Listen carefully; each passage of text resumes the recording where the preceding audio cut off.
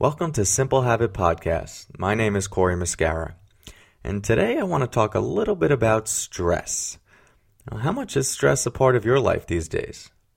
We live in a culture that is so demanding, so fast-paced, and so work-oriented that stress has just become sort of an integral part of people's lives, especially in America.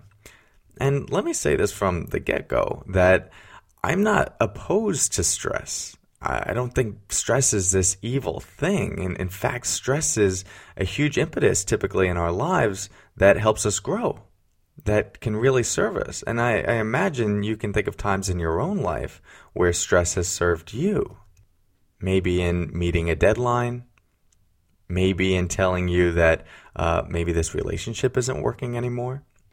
Or, for me, I remember when I was writing my graduate thesis, thinking about what would happen if I missed this deadline and all the extra time I would have to spend writing this. That stressed me out, and it caused me to finally sit my butt down in a chair and start writing. So there are times in our life where stress can be hugely beneficial, but it's when it becomes our default way of being that it becomes toxic. And so what I want to talk a little bit about today is how you can perhaps shift your mindset around stress, or how you're in relationship to your work and your life in such a way that stress does not have to overwhelm you. Let's start by just looking at what the definition of stress is. And there's been many proposed throughout the years, but one that's most common is that it's when our perceived demands are greater than our perceived resources to meet those demands. When our perceived demands are greater than our perceived resources to meet those demands. Now, what's the key word there? Yeah, I hear you saying it. It's perceived. And why? Because often what we perceive to be demanding is very different than what's actually demanding in our lives. And so, for instance, when you're in the shower in the morning, are you actually in the shower? And you go, well, of course, Corey, where else would I be? Yeah, well, your body is in the shower, but is your mind in the shower? Chances are, you're already at work, or you're making breakfast, or you're taking care of those emails you need to, or you're already planning your retirement in 30 years, and you're bummed out that you're not going to be able to retire when you want to retire, and maybe you're getting married in the shower, and you're getting divorced in the shower, and maybe your boss is in the shower with you. The point is that we can be in one place like the shower and yet not be there at all. And so what happens is that we're in the shower and our perceived demands become, well, I got to make breakfast. I got to go to work. I got to take care of those emails. I have to have that conversation with that boss. I have to figure out when I'm getting married. I have to figure out how I'm going to get divorced. And this is what our minds can do. And nobody has the resources to meet those demands. I don't care who you are. And what's interesting is that your brain is not very good at telling the difference between those thoughts of what's happening and what's actually happening. Now, if we bring our attention to what is actually happening right now, in this moment, you're just rubbing soap on your body and you're just shampooing your hair. And everyone has the resources to be able to do that in any given moment. That's not very demanding, but it's when we take on the perceived demands that things become stressful. And maybe you say, well, Corey, I get a lot of my thinking done in the shower, or it's important for me to think in the shower.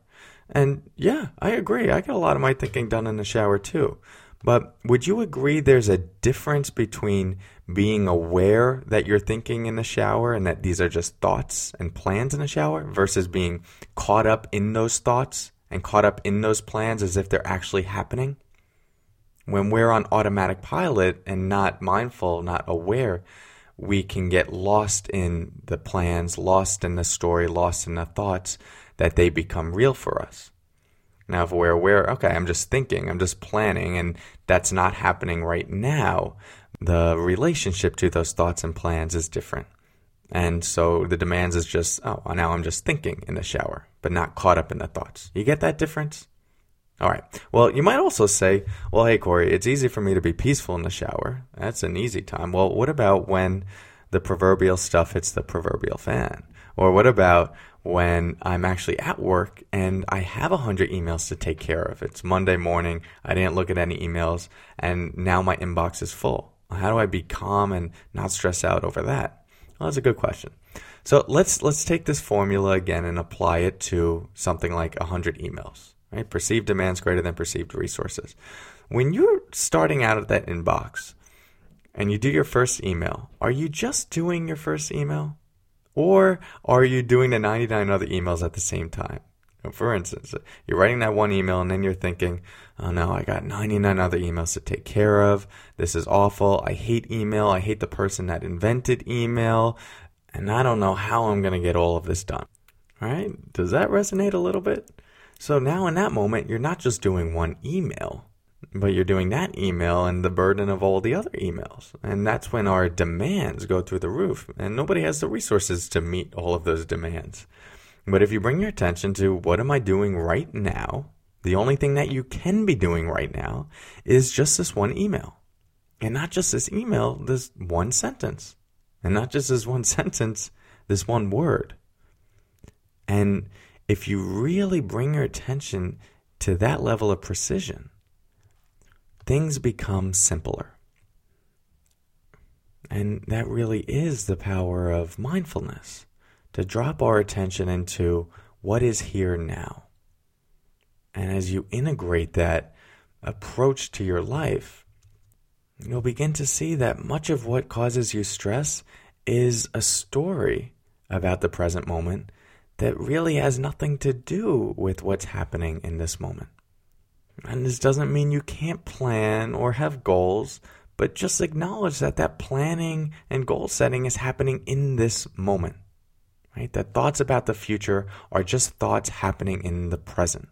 And when you take them from this space of reality to, all right, this is just a thought, and what I'm thinking of that could potentially go wrong or happen or everything that I have to do is actually not happening right now, this moment becomes simpler.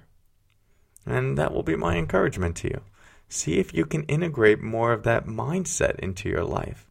And of course, a meditation practice does assist with this. And we have plenty of those on Simple Habit. But you can also just shift your mindset and even ask the question, well, what's here right now? When you find yourself triggered, when you find yourself stressed out, stop, take a breath, and say, what's here right now? Give all of your attention and presence to just this moment, just the task at hand, and see the effect that has. All right? Looking forward to talking to you again. Best of luck. Take care.